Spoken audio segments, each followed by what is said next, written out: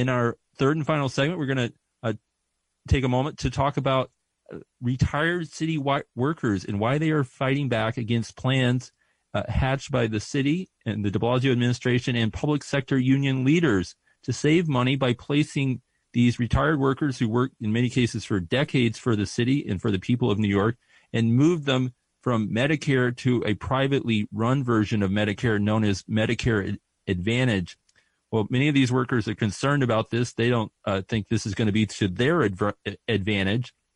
They've protested and recently and called attention to this.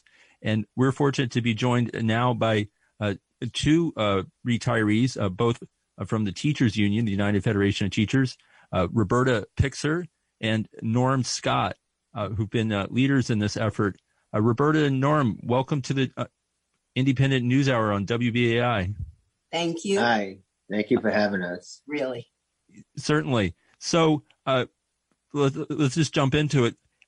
What are your main concerns about what the city is trying to do in terms of moving you and an estimated 200,000 other retired workers from Medicare to Medicare Advantage, this privately run operation? I would like to insert something here. We're supposed to be talking about retirees, but as we saw in your last, or as we heard in your last segment, this is about the monetization of medical care. That's what's going on, whether it's Black mothers who are young or old people who are from the unions who worked our whole lives and paid into Medicare. This is about who's getting the money. And that's, for me, that's really the underlying issue. This is about the medical industry. So I just wanted to make that connection. Go ahead, Norm. Yeah, Norm, do you want to say more about the specific concerns you'll have about this plan?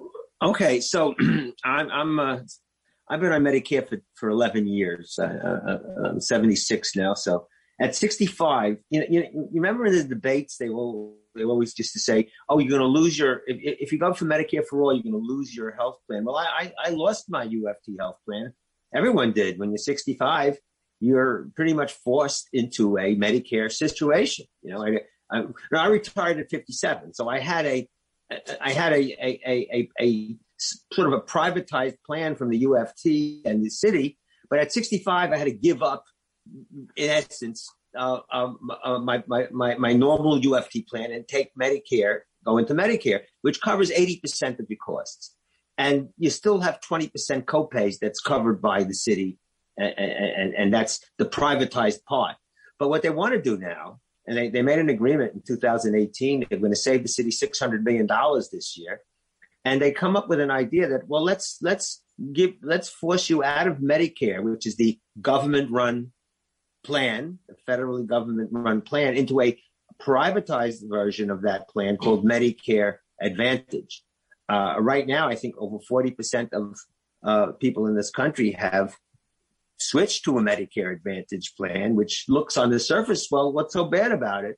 Well, there are a couple of things. It is privatized. Well, what does that mean? That means someone's making a profit. They have administrative costs that are approximately 15 to 17%, whereas Medicare costs are about 2%. Medicare has a more professional workforce in a sense. When I say professional, I mean that they have a long-term people who really know what they're talking about, whereas privatized care has more turnover, possibly paying lower salaries. I can't guarantee that. And of course, there's high executive salaries in privatized plans. So what is that? And enormous paperwork. I mean, talk to any doctor.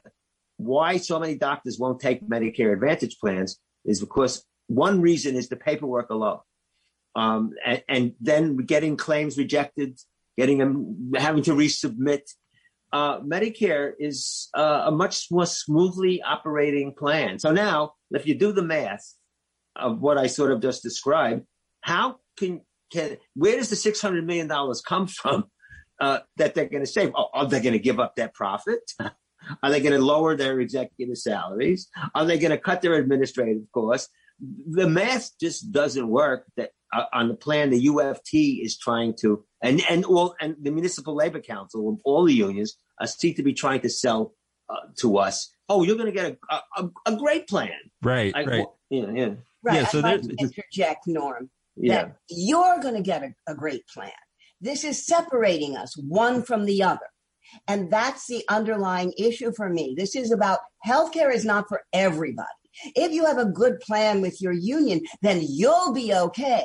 But you, the other person who doesn't have such a great plan, you don't get such good care, or you have to buy your own. This is about splitting us up. And I think that is really the issue that people have to understand. If we don't fight for each other, we're all going to get shafted one way or another. Right. And since we just have a minute or two left here, one thing that really struck me as I was reading up about this, with Medicare Advantage, when people hit the 65 age threshold, Medicare Advantage can offer cheaper rates and will offer something like gym memberships and some other perks that might work for somebody at 65 who's in fairly good health.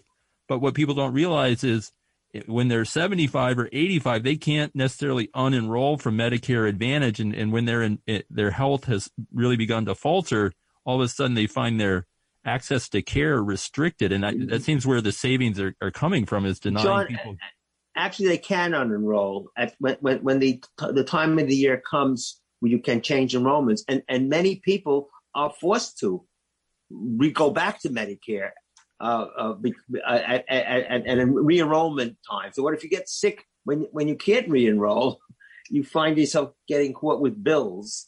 And so they actually have, I think in the article we were talking about, that they actually have figures that show that as people age, they start leaving the Medicare Advantage plans because they sort of feel that they're getting hit with higher costs and less specialists that they need to go to. And they switch back to Medicare. 98% of the doctors in this country take Medicare. Yeah. We have about 30 seconds here before we have to cut out. Anything you want to tell our listeners who might be concerned about this, who might be in your situation or have a family member who's a retired city worker? How can they find out more about this effort to stop what's going on here? Well, inside the UFT, we're working with Retiree Advocate, which is a caucus of retirees inside the UFT. Each union has some action going on in terms of pushing back, but maybe Roberta has access to other unions, but we had a press conference and we're possibly planning other actions. And I think people should keep attuned to what might be happening. We're trying to work with people in other unions to build up a coalition of people. And John, the important thing to understand is that we have like 10 seconds here. So it's going to affect working teachers too in the future. This is a long-term thing that's just starting with us. They had 8 options and they chose us as the option to go after. So. Right. Everybody gets old at some point. So, all right, we'll have to leave it there. But Roberta Pixer and Norm Scott, retired members of the United Federation of Teachers, thank you so much for joining us this evening on the Independent News Hour on 99.5 FM.